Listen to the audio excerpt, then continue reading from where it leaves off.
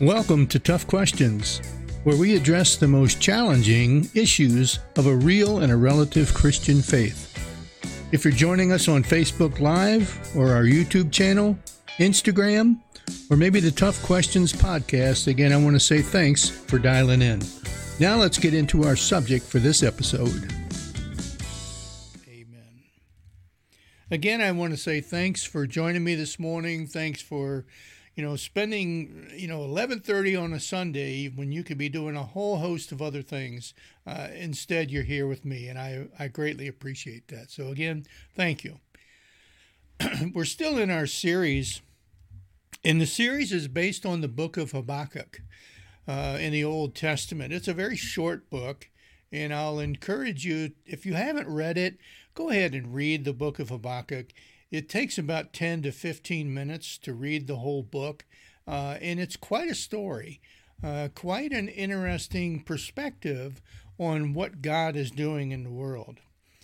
Everybody goes through situations in life, don't we, where we are challenged by certain things, and we have a day like no other day sometimes. It's one of those days that, it feels like something's trying to defeat us. Feels like everything we're doing is just going wrong, and no matter what I do, I just can't get ahead of it.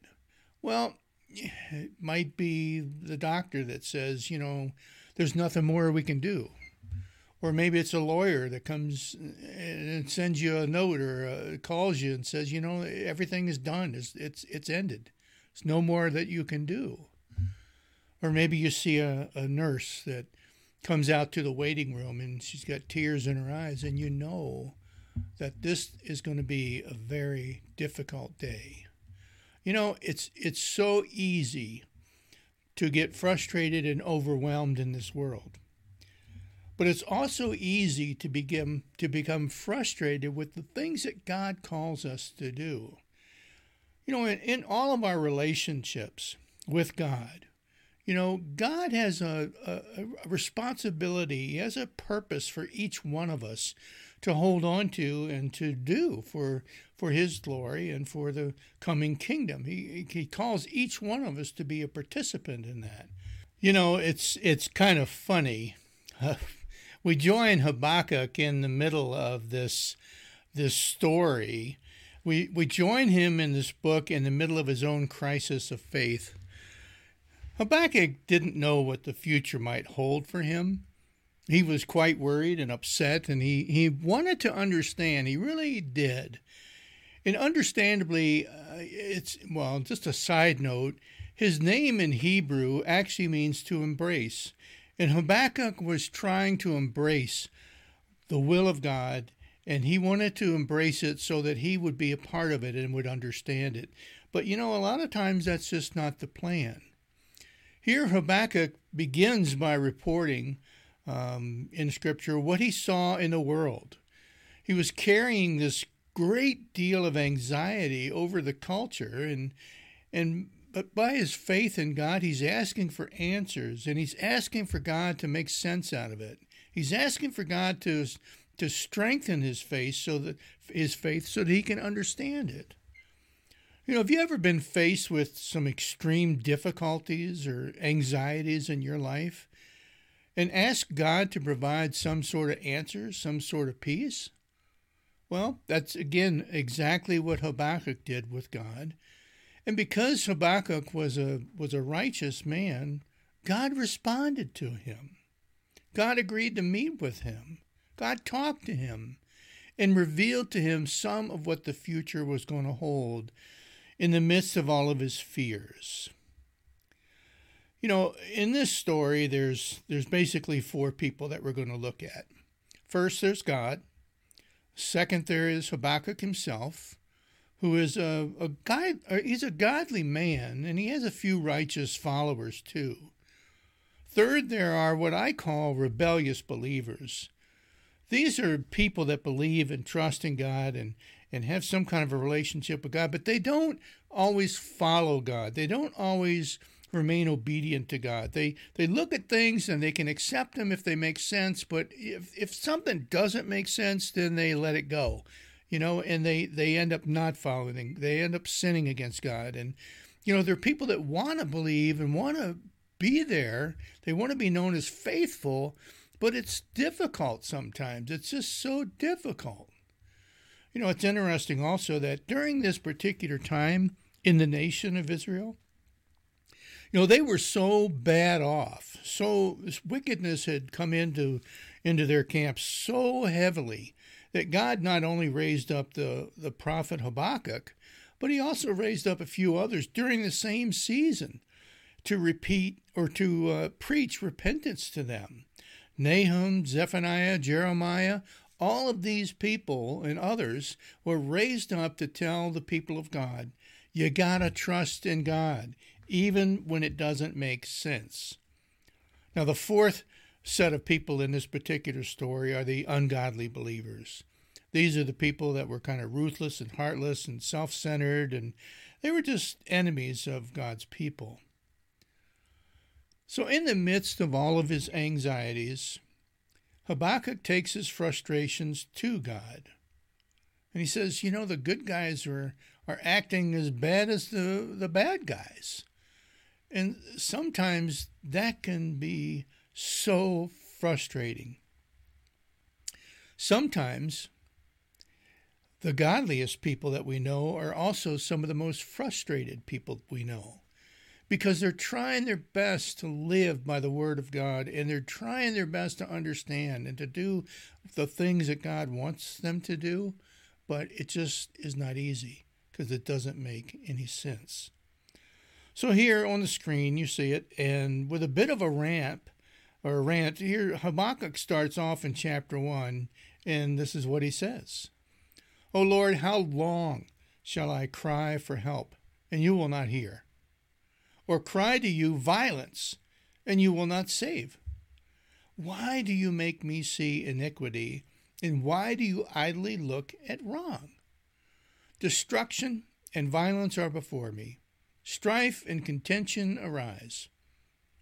So the law is paralyzed, and justice never goes forth. For the wicked surround the righteous, so justice ends up going forth perverted. Times have changed, but basically people have not. Today the world gives us, I think, plenty of reasons to find despair in our life. We see people at odds, people ranting and raving over social media. There's all kinds of things out there that are just going haywire, and we wonder sometimes why it is that God lets these things happen. Well, today we're going to ask God the same two questions that Habakkuk asked in his discourse with God. First question, how long are you going to put up with this? How long are you going to put up with the sinfulness that exists in the world? And the second question, when is this party going to get started?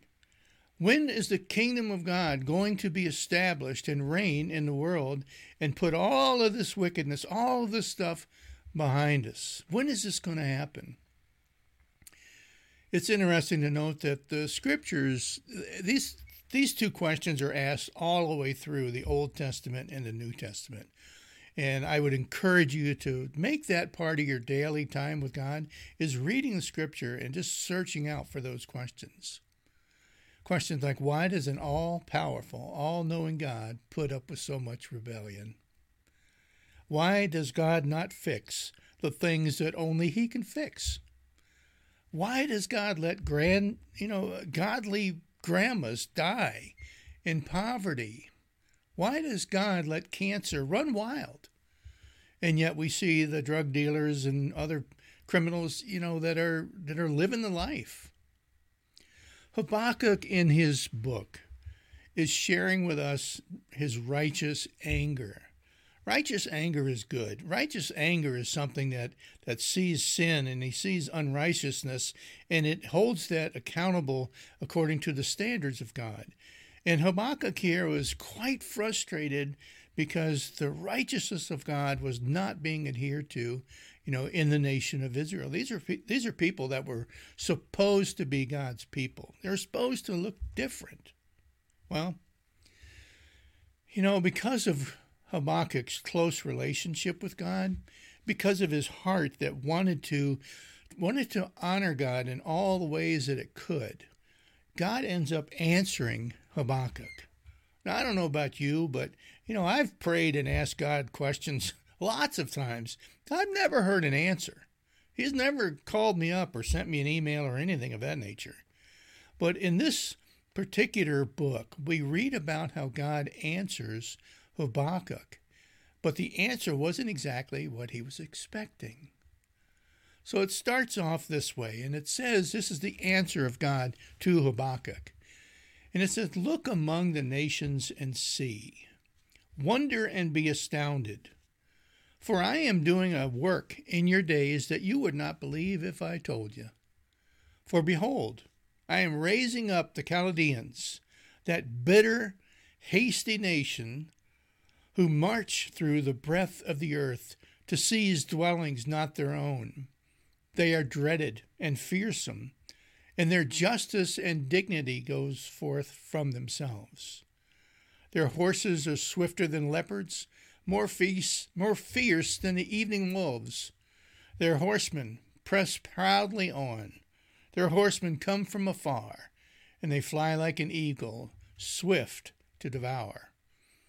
They all come for violence, all their faces forward. They gather captives like sand. At kings they scoff, at rulers they laugh. They laugh at every fortress, for they pile up earth and take it. Then they sweep like the wind, and they go on, guilty men whose own might is their God." You see, that's the key. These wicked people that he's describing here are people that don't look to God for, answers, don't look to God for salvation, don't look to God for reasoning and justice and all those things. They're their own gods. Sometimes we wish that God would just send us a clear picture of what's going on. Well, God sends this answer to Habakkuk, and again, it wasn't what he wanted to hear. He didn't want to hear that God's plan was to use the most ungodly, powerful, ruthless, cruel, and unjust military power to discipline the people that were supposed to be his children, the nation of Israel.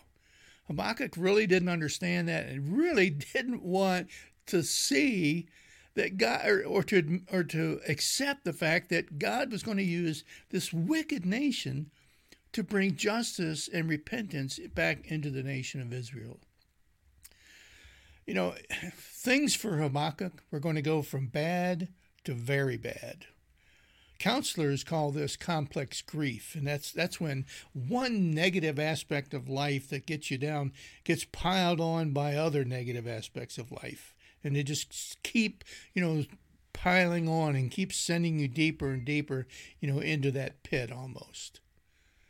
Well, overcoming the situation will require tremendous faith that God is good, in charge, and that he knows what he's doing. You see, this is what's going to be required of Habakkuk, to accept what God is telling him that he's doing in the nation. Habakkuk's got to understand that God knows what he's doing, that God's plans for all of humanity are good, and that God knows what he's doing. He's got it all laid out. Everything's been ordained from the beginning of time, that these things need to take place in order to bring people to repentance. I want to look at some aspects of faith today, because that's the basis of what Habakkuk was wrestling with. He was a godly man, and he had faith in God, but he just didn't quite understand that things don't always make sense. The book of Habakkuk, as well as the Bible, is really based on this phrase out of the book of Habakkuk, and the phrase is, "The righteous shall live by faith." The righteous shall live by faith. Remember, faith is not knowing or agreeing with or, comprehending completely, all this stuff. Faith is understanding that we need to live and trust in what God is doing and what God is allowing. That's faith. Faith is not really getting what we want. but it is accepting what God is doing in our life and in the world. Sometimes we think we know what's needed, so we get frustrated because it seems like God is unwilling to do the things that we want or the things that we deem as necessary. But true faith believes that we must trust in God even when we don't understand or agree with what he's doing. Faith is our combating our frustrations by bringing our frustrations to God. When we get frustrated with God, we can give up on our relationship with him. We can grow bitter against God. We can rant about God to others and what he's not doing. We can even find some clever theological ways to change God's word into a more suitable version if we wanted to, and that happens today all the time. But faith brings our real frustrations to God, seeking that relationship of faith and trust. Based on that trust, even if we don't even see a resolution to the problem. That's what faith is. Faith is having questions for God rather than accusations. Have you ever had someone rush to a judgment about you that was simply wrong? In this person's mind, the case was already tried. The guilty verdict was already rendered, and all that was left was to sentence you. However, the person didn't know all the facts. They never bothered to ask questions, and as a result, they ended up coming to the wrong conclusions. Again, this happens all the time when it comes to the way we judge other people, as well as the way we judge God. It happens all the time. Faith sees the difference between hurt and harm. This is what I really want you to kind of chew on this week, is that faith in God sees the difference between hurt and harm. Sometimes we think that, because we believe in God and we believe that we're being good, that, because I believe in God and trust in him, that I'll never hurt. Well, there's a big difference between the hurt and the harm aspect.